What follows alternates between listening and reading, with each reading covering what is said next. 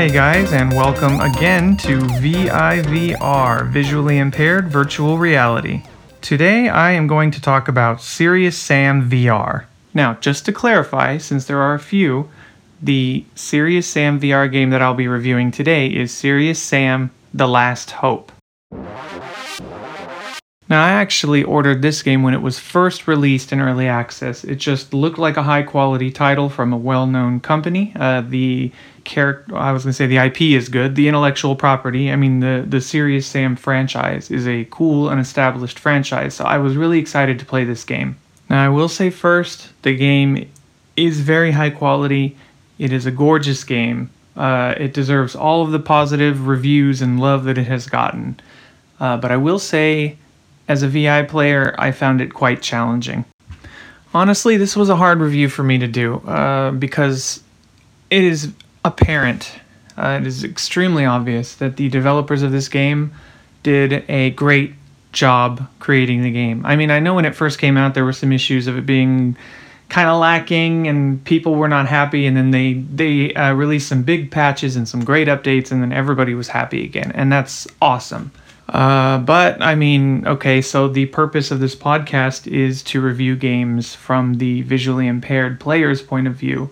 As such, I guess they can't all be great, so I can't recommend this game to visually impaired players of VR, at least those with vision similar to my own. The reason for that is, while the game is gorgeous, when you enter the game, there's a number of stages you can choose to play on, and they are all gorgeous. You're kind of limited to your play space, so you stand around in your play space and you can take a few steps here or there. There's no teleporting or anything. You stay in kind of that little area, and then you shoot. It's a wave shooter. Lots and lots of monsters and cool things are going to come at you, and you need to shoot them with your handguns. And they come from very far away, and you need to shoot them while they are still very far away, because if you don't, they will kind of team up, and it will be a huge horde of them on you before you know it, and then you'll die, like I always do. So the issue is this: if you can't keep control of the play field by destroying the enemies before they get too close, then you're pretty much done. It's kind of the object of the game. Now, I did not do my research when I bought the game. I did not know that was the type of game it is. But to be fair, I would have bought it anyway because I wanted to support the developers, and I wanted to see how this game looked because it was, from well-known developers and using well-known characters.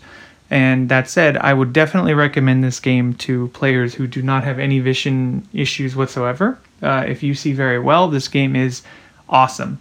The graphics are great, the story is great, the voice acting is great, the music is great.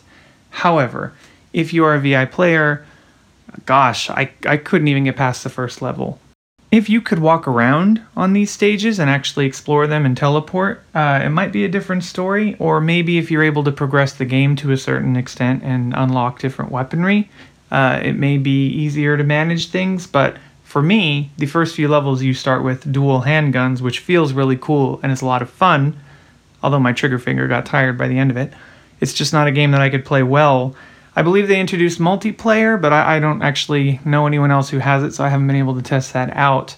Although I am sure I would be a burden on my team, and that's not really cool. So, long story short, they can't all be great reviews, and while this game deserves a great review in general, for the VI player, I am not sure that I can recommend it. It was very difficult for me. Of course, your experience may be different, and if you feel motivated to try it, please do.